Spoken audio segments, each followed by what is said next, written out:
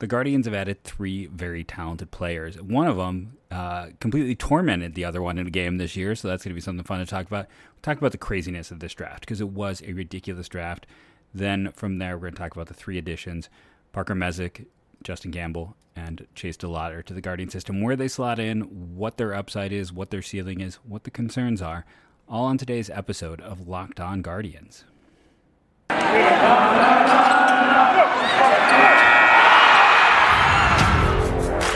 You are Locked On Guardians, your daily podcast on the Cleveland Guardians, part of the Locked On Podcast Network, your team every day.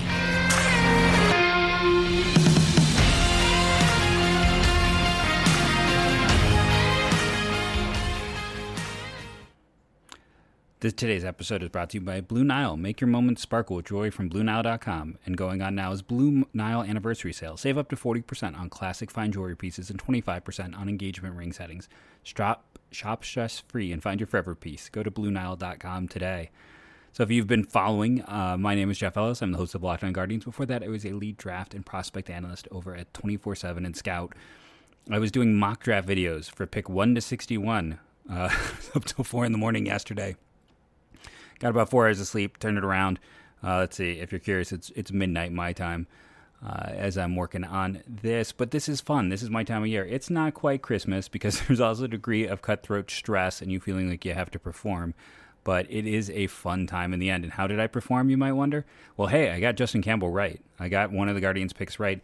And if you listen to these podcasts, while my final mock did not have Chase DeLauder there, I mean, you have mock evidence of my crossover with Lindsay where I predicted him to the Guardians. He was always a player that I thought was very much in play. So for this, I got those right, and I ended up getting 5 total. I'll take it. My big board, there's only 2 players left. I've never had my big board this picked over. There's Brock Porter, who, I mean, I don't know. The Rangers, we'll get into what happened there. Brock Porter might be heading to school. And then Trey Dombrowski of Monmouth, who could still be very much a Guardians target in the 3rd round. If he lasts, just keep your eyes there. And maybe if there's time, I'll explain why he's a Guardians target. But yeah, that's a name to know. So this draft got off from the beginning with craziness because, you know, listen, I pay attention to Vegas because Vegas has been very good figuring out who is going to go where because money's on the line. And when there's money on the line, people go the extra mile. Vegas, within a 48-hour period, switched who was going to be the top overall pick 3 separate times, and then it wasn't any of those players. They were just completely just throwing things out there, and ends up being Jackson Holliday. And, you know, the reason is simple. It's what I talked about on the show many times with every 3rd trade between the Guardians, nope, not the Guardians, the Guardians and the Orioles, is they don't have any real shortstops. Gunnar Hansen's a third baseman, or Henderson. Gunnar Hansen was Leatherface. Gunnar Henderson is a third baseman, and he's a fantastic player. And, you know, I had him as a first-round grade coming out of high school, so I think he's going to be a great player. But he's a third baseman. They got a true shortstop. They got one of the few no-doubters in this class at that position, and it's going to cost them. This isn't a cheap signing. The 2 highest bonuses, he might be a little bit less than Drew Jones, but it's not by much. Both those top picks are reportedly going to cost over $8 million to sign. I mean, I thought there was a chance Holliday goes to school. Like, if you had asked me who's the player in the top 10 most likely to get to school, I'd have said him. But it didn't happen. I understand the selection. And, you know, all things being equal, they took positional value. And I can't fault them. Shortstops are the quarterback of the MLB draft. They rise. They got their quarterback. After that, Drew Jones, chalk. Then everything out the window. Kumar Rocker 3 was shocking. Nobody had that. That is the point where you go, what? Because here's the thing. Healthy Kumar Rocker, who's a year younger. Remember, he's like a senior now, which means he's an older. You're losing that whole year of development. He had shoulder surgery. The Rangers did get to see his medicals. So there's that. They have that benefit there. If he was just Kumar Rocker of a year ago, if you could take that guy, transport it here, and have no medical issues at all, he's not 3rd on my board. He's not. And now they are saving $2 million. Can they afford Brock Porter? Can they bring, maybe it's Tristan Smith. Maybe it's Jordan Taylor. Maybe it's Gavin Turley, Brady Neal, the catcher. There's someone they're going to grab in round 3 with that 84th overall pick. Keep your eyes on that pick. It's going to be something fun. But I don't like that pick at all. I don't. I think you could have saved $2 million and taken any of those. You could have grabbed someone from that top group, and if not that top group, there's players to get. That was a crazy pick. And then from there, it's not like, the next few picks were interesting. And by the way, Kumar Rocker is your first college player off the board. Then you got the 4 high schoolers around them. I'm still disappointed. I was so close to having like my way too early mock have 3 picks that I got right in December. Like some of those could have really lined up. Just unfortunate for me there. And then we had 8 straight college players. 8 straight for the worst pitching class in my 14 years of doing drafts that I have ever seen. Worst college pitching class, 3 in the top 10. Same as a year ago in the deepest pitching class I had ever seen. I don't think anyone predicted, that's predicted and projected, made one word. Cade Horton, that's a big leap of faith. It is interesting because he's a 6'1" righty. He's an undersized right-hander, and he was mostly a third baseman, but you like what you saw in a very limited sample, and they popped him there. Now, they came back and got a very expensive player in round 2, so that Cade Horton might be under slot. Like, I heard he wanted $4 to $5 million. Slot there is 5.71. Jackson Ferris in round 2, though. I mean, the Ferris rumor take was $2 to $3 million, closer to the 3 end of it, and that draft pick there. So maybe Horton is a lot of underslot. If you looked at my mocks, I projected them to take an underslot player there. I just didn't think Horton would be that far underslot. Brooks Lee is just, I mean, the Twins fell into Brooks Lee and Connor Prelip. They're not going to come up as one of the best drafts, but they absolutely should. The Mets are my favorite, but like the Twins are very, very close. Top talent was just sitting there for them, and they're just like, okay. Listen, I'm not a big Gavin Cross guy. I've explained many times. I don't think he's that safe. He's a tweener to me.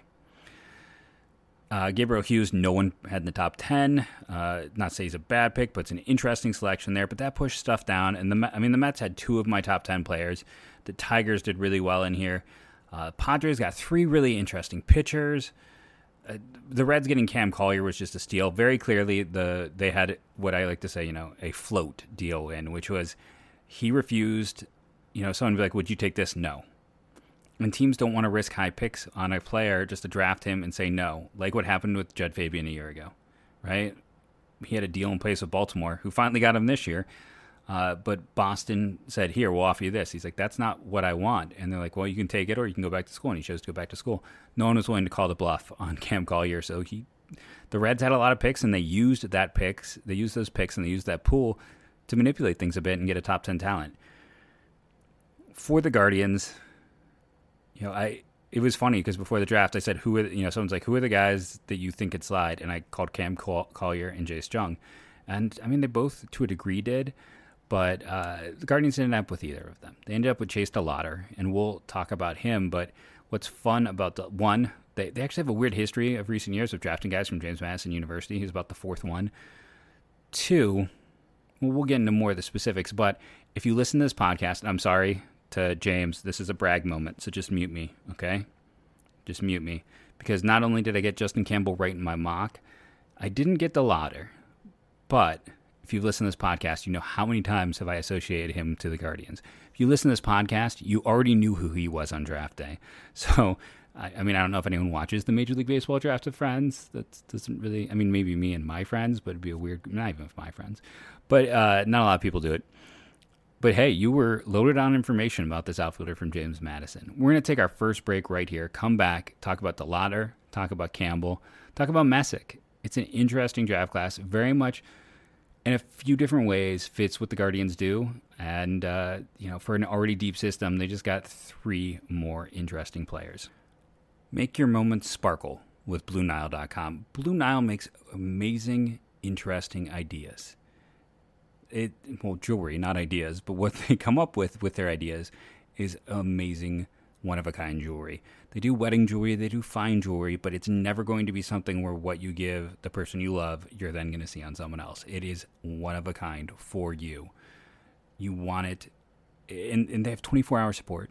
Everything is personalized to you. You pick everything. They're going to also help you, but this is something you pick, you make. It is an original piece for the person that you love.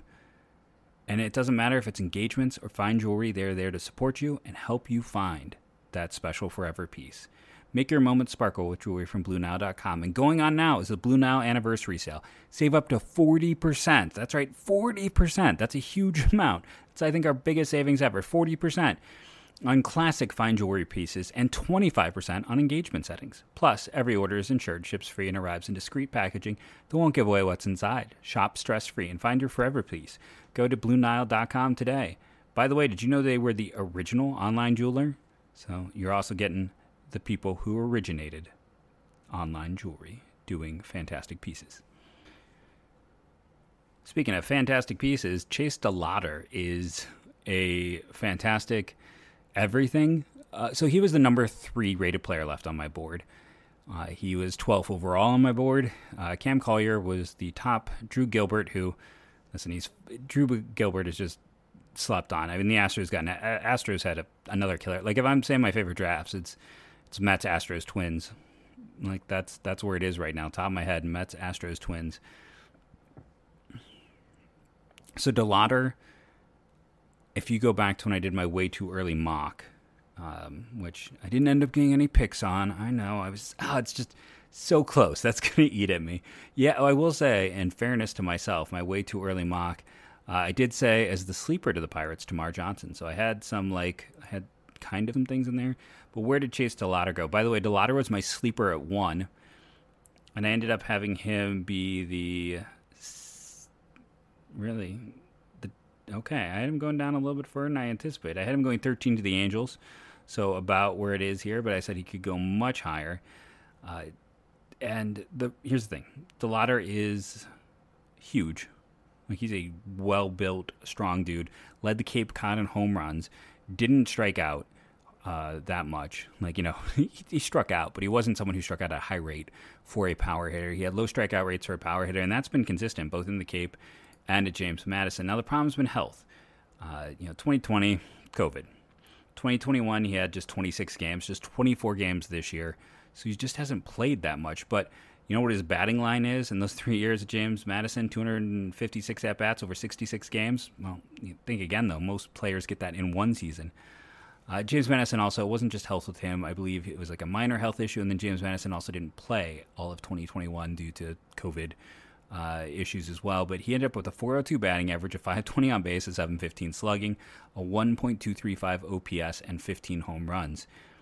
All great numbers. His BABIP's through the roof. This year, a 508. Remember what we talked about. BABIP is the best indicator of potential hit success. And a lot of people are like, oh, great, we drafted Bradley Zimmer because he's another big white outfielder. No. So Bradley Zimmer, when he was at the University of San Francisco, he was a Don, struck out a lot. Nowadays, if I knew the importance of strikeout percentage, he would not have been a first-round graded player for me. At the University of San Francisco, he struck I guess he didn't strike out that much. For some reason, I thought he was a lot higher than that. Am I looking at the right guy? He was at 18, 12, and 13. Those aren't bad. So I don't know where I got that data. He didn't hit a lot of home runs. Then he got to the minors, and really the free swinging became an issue. And that's the thing to look for. He got to the minute he hit A ball, it started getting over 20. And as he moved up, one of the things that really prevented him from being successful in the majors is the walk rate didn't go up. Now, walk rate is one of those things that's kind of fluky. It's not a great indicator. It doesn't stick around. I swore I said a whole narrative around Bradley Zimmer striking out a ton, but he didn't. That's weird.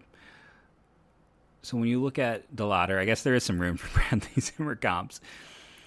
Small school guys, the numbers aren't dissimilar. But DeLauder's a better athlete. DeLauder's only 20 years old. He also has the Cape success, which Bradley Zimmer, when he went to the Cape, he was average. And at the Cape, he struck out a lot, and he didn't walk at all. So you go and you look at what he did in the Cape, he was okay with Team USA. He wasn't great. The Cape, in those 16 games, he was average to below average, as opposed to DeLauder in the Cape, where he was literally the best hitter in the Cape last year. One can make a case. He was the best hitter in the Cape last season, and he just continued to perform very well. He also pitched a little bit at James Madison. I don't think that's something they're going to keep going forward, but he ended up throwing 22 innings. That's more than Reggie Crawford, who went pick 30, and more than I believe Connor Prelip did in college, who went to the Twins. So, but yeah, like, how good was he on the Cape? Well, how about a 290 average, 397 on base, 589 slugging, led the Cape with 9 home runs, also had 7 doubles and a triple. BABIP was actually kind of okay there. Strikeout percentage at 12, walk percentage at 14. He was much better in the Cape than Zimmer was. He's a better athlete. He's young for the class. There are loud tools. He has potential plus power. I think hit tools above average to average. Some people say plus. And here's the thing: it's hard to judge the BABIP value with him. Yes, that is a great indicator against lower level competition, which is what it is playing in the CAA. He didn't face the best competition. When he did, he got absolutely tortured, carved up, and destroyed by Parker Messick, who we're going to talk about in segment 3.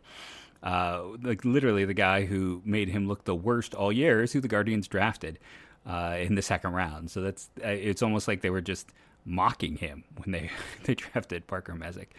But it's hard because the data is video game-like, but it's limited and it's a smaller level of competition. So you rely on the Cape data, which the Guardians have done. We've seen that. There was, in 2019, they were all Cape. Like, a lot of those guys, we can talk, like, okay, Hunter Gaddis has been on the show. Hunter actually had a down junior year. His best performance was on the Cape, and that's what they drafted him off of, and it's been a great pick. They put a lot of value in the Cape performance, and listen, he's young for the class. He's not going to turn he's younger than a lot of the draft eligible sophomores. Let's see. I guess I have to go over here and do it the other way, but you know, he is a young player. He's big, he's fast, he's strong. He's performed with wood bats. Honestly, he looked like a top 5 pick before the year began. That's where it was. I had him in my initial big board. I mean, I believe I posted that. I believe I can pull that up and tell you that. Like, he was a top 5 player in my my initial big board. He was that good of a player, just based on the tools and the performance and everything that was there. And then it was a disappointing season. Then he got hurt. He hurt his foot, and that's why he's there. If he's healthy and he performs, he's gone. He's gonna go in the top, 5 of this draft class. But he didn't, and that's why he's there. And there's a little more risk. Yeah, he's not turning 21 until October. He's a very young junior. So you're betting on the Cape Cod. You're putting a lot of faith in those 24 games. And then, he can there's talk that he'll play on the corner. I think he could be an adequate center fielder. Probably better in the corner. The arm is enough for right, but probably ends up in left. And he could be a plus defender in left field. And then you're betting on above average hit and above average power. I mean, there is 5-tool potential. The ceiling is a 5-tool star. The floor is Bradley Zimmer. That's just the truth of the matter. It may not be what people want to hear. I know Zimmer was not exactly beloved in his time here, but there's better tools. He has better tools, and then both players, when Bradley Zimmer went and played at a higher level, he didn't play well. He was mediocre in the Cape. When the latter went to the Cape, he dominated. So that is what you're putting your faith in right there. We're going to take a break, come back and talk about a pair of pitchers. Actually, I lied. So one thing, James Madison is now he's the highest draft pick ever from James Madison. So that's a thing for him. And I also want to say, we've talked about the top 10 prospects in the system. I don't think he breaks that list. I don't. He might be like 11, 12, 13, but it's really hard with those players that are performing so well. He'll break on MLBs. MLB will slot him in the top 10. I guarantee you. Guarantee it now. He'll be in there. And maybe after some graduations, like Nolan Jones stays up, a few other players spend more time in the majors and we get some graduations, yeah, then he might be in it by the end of the year. And if he gets healthy, I don't know what the current condition is on his foot. I should have gone to the press conference. I had the ability to zoom in. I just wanted to stick around and cover all parts of the draft to hear when he's going to be healthy and ready to go. But yeah, he's a fascinating player, and like I said, he fits all their models. I was all over him as a potential draft pick for a reason. He's a good player. High risk, high reward. If If you wanted them to go for upside and ceiling, they did it with Chase DeLauder. We're going to take that break, come back, and talk about the pair of lower ceiling pitchers, but still really interesting prospects. Through this whole process, I've been relying on BetOnline to get my information on draft odds, because when it comes to things that involve money, they're going to have all the extra time, research, and everything that's going. Any website that was switching their odds around, I was checking against BetOnline. They were in line with them. It is a go-to. I loved not just the fact that, I could see Tamar Johnson, Brooks Lee with that top overall selection, but the fact that it's like Jace Young at 12.5. You could go through and point out and see a lot of things. What was the, it's down now, but there was one I was like, oh, this is a really interesting one. Like, I would definitely bet the under here, and I was right. Like, I was like, oh, again, I had a really good piece of advice to give you in that episode. BetOnline is your number one source for all of your betting needs and sports info. Find the latest sports development and league reviews and news, including this year's NHL playoffs and Major League Baseball. BetOnline is a continued source for all of your sports wagering information, and it's the fastest and easiest way to check your favorite sports events, including MMA, boxing, and golf. Head to the website today or use your mobile device to learn more about the trends in action. It's a great research tool. BetOnline.net. Go check it out for yourself. So Justin Campbell was actually rumored to be in play at 16. It was just the way this draft fell out that they were lucky he was on the board for them. I had him as my 23rd rated player, I want to say. He was, again, not the highest rated player. Connor Pralep at that time, or I had him ahead of Brock Porter.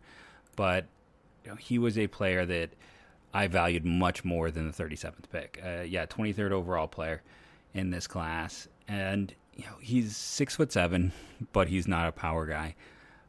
Command control, just a very Guardians type of arm. Like, if you were to go through this class, and if you go all the way back to when I did one of my first videos here was an Oklahoma State preview.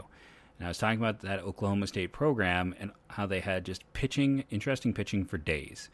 And when I talked about Justin Campbell, who's the most interesting pitcher in that group to me, I talked about how then, this is a very Guardians type of guy. Fastball, curveball, slider, changeup. There's nothing that's necessarily plus, but his fastball is a spin rate pitch, which matters to the Guardians. It's more of a low 90s, has hit upper 90s, but it's the spin rate that's important. He hits his spots really well. He's a command control artist. And here's the thing I'll say that's not charitable. Oklahoma State had Justin Campbell, Bryce Osmond, who could have been a Cade Horton type of pitcher, was kind of similarly ranked a few years ago, Mitchell Stone, and Victor Medeiros, who transferred in. 4 really interesting pitchers. Nolan McLean was a third baseman / reliever for them. They might have 5 pitchers drafted in the first 2 days. We didn't see a lot of development from them. Kirk Saarloos is actually a pretty good coach that they have, so I don't know what's going on. But you can't help but look at Justin Campbell as a guy who, there could be more there. And, just in addition, he also, was a batter his first 2 years for them. He wasn't a hitter this year, but last year he had 67 at bats. Not great numbers. He was a first baseman as well, but he's that two-way guy, and just being able to focus on being a pitcher is going to be a big thing for him. Pitched it well at Team USA, has always been productive, pretty much stepped in as a starter from day one for that program, and then ended up with 35 starts over the last 3 years. Got better every year. Strikeout rate kept going up, nearly 13 per 9. Walk rate kept going down, 2.22. Home run rate, I believe, was going up. But again, Guardians actually seem to prefer fly ball, get the ball in the air type of guys. He is a pitcher, again, at 6'7", you expect more velocity. It isn't there. He hits his spots really well. He is a Guardians type of pitcher. He is the type of guy where if they're taking him here, I think they can unlock more. And with what he has shown, it could be a very interesting player. Just in that regards of, he already hits his spots. He has multiple pitches. They're just not plus. He doesn't have a plus offering, really. But he's got a high spin fastball. He has been inconsistent with his velocity, and the Guardians are exactly the right team to help him be more consistent with that velocity. So I think Campbell's a great pick. Again, got to write in my mock, so I'm always loving when I can get one of those correct. But he's fit them to a T, and it's much like with DeLauder. They stood out for months. Parker Messick, I wasn't always sure if he was a Guardians type of arm. He's an undersized guy, so kind of 6 foot, 248. So one of the big knocks on him is conditioning. He is a funky lefty. If you go and watch the tape of him versus DeLauder, he makes DeLauder look awful. But you've also heard me when I defended DeLauder say that Messick pretty much made everybody look awful this year. 4-pitch mix, hits all of his spots well, missed a ton of bats. But I don't know where you expect to get growth, unless it's conditioning. And I hate phrasing it that way, but he is like, and he's it's just something that came up as you read reports. Is some people had concerns about that. Let's just put it on Front Street. Let's say what it is. It is what it is. Same time, for a guy that people worry about that, he went deep into games.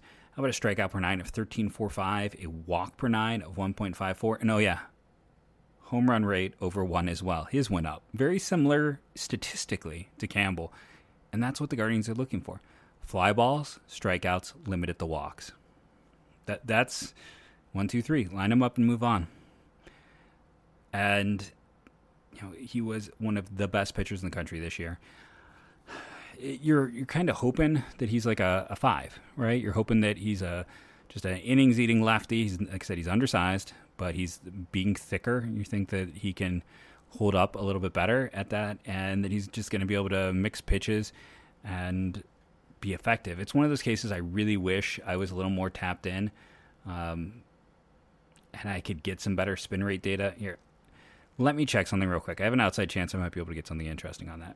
So I want to take a second and throw a shout out to at Tieran, Tieran 711. He does a super in-depth draft look, and this is where I went to look on Messick, because he got all the data on things like all the data I wish I had, if I'm being honest, in terms of like release points and spin rates and everything else. And the thing really, as I look at Messick and look at his additional great data that is fun to look at, it's the slider and the change are both solid. He is going to be, those are the set pitches, but the fastball just isn't there. The one thing you say about the Guardians is they're good about adding velocity. If they can help Messick, he's got a low release point, which a lot of people love as well too. If he can add some velocity, then he gets to be interesting. If he can't, I don't even know if he's a reliever. It's just because the velocity is that it's really what's holding him back. But there is a chance for a reliever, a chance for a starter, and he's going to the right team, because if you can find a little more velocity, if you can clean a few things up with him, if you can get that stuff cleared out, then he's a potential starter. And hey, in some respects, you could consider it a bonus for Chase that now he knows he will never have to face him because they're part of the same system. Guardians need to add Bryce Hubbard tomorrow and just completely, take those demons away from Chase's mind. Campbell is probably like back end of the teens. Messick, I don't know if he cracks the top 30 for me, just because you got to see him prove. He's not a future major leaguer without that velocity gain to me. Potentially could be, but it's a harder path. It's not a bad pick. Second rounder. Almost all of them you could say something similar about. I think it's really interesting. I had, a top 51 this year. 49 of those players taken. The only 2 guys left, I think I might have mentioned this already, Trey Dombrowski from Monmouth, who keep an eye on for tomorrow. I could really see him being a Guardians target in day 3, in round 3, in day 2. And Brock Porter, they probably save some money if pick 1.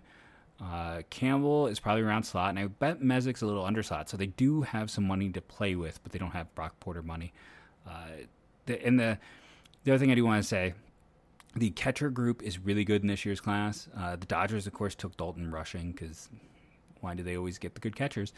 But you still have like Cade Hunter left, who's really interesting. Hayden Dunhurst, who's a good defensive catcher. Brady Neal is an interesting prep guy. I would not be surprised to see them come back. We've seen quite a few go off the board, but I think there's still room. And it's an organizational depth issue at that position. I've been Jeff Ellis. This has been the Locked On Guardians podcast. Remember to rate and review, download daily. It helps. I hope I helped make the draft a little less dense, a little more understandable, and helped you get a little excited for 3 interesting players being added to the Guardian system. All 3 have a chance to contribute, and 1 has a chance to be a centerpiece of the Cleveland Guardians minor league system.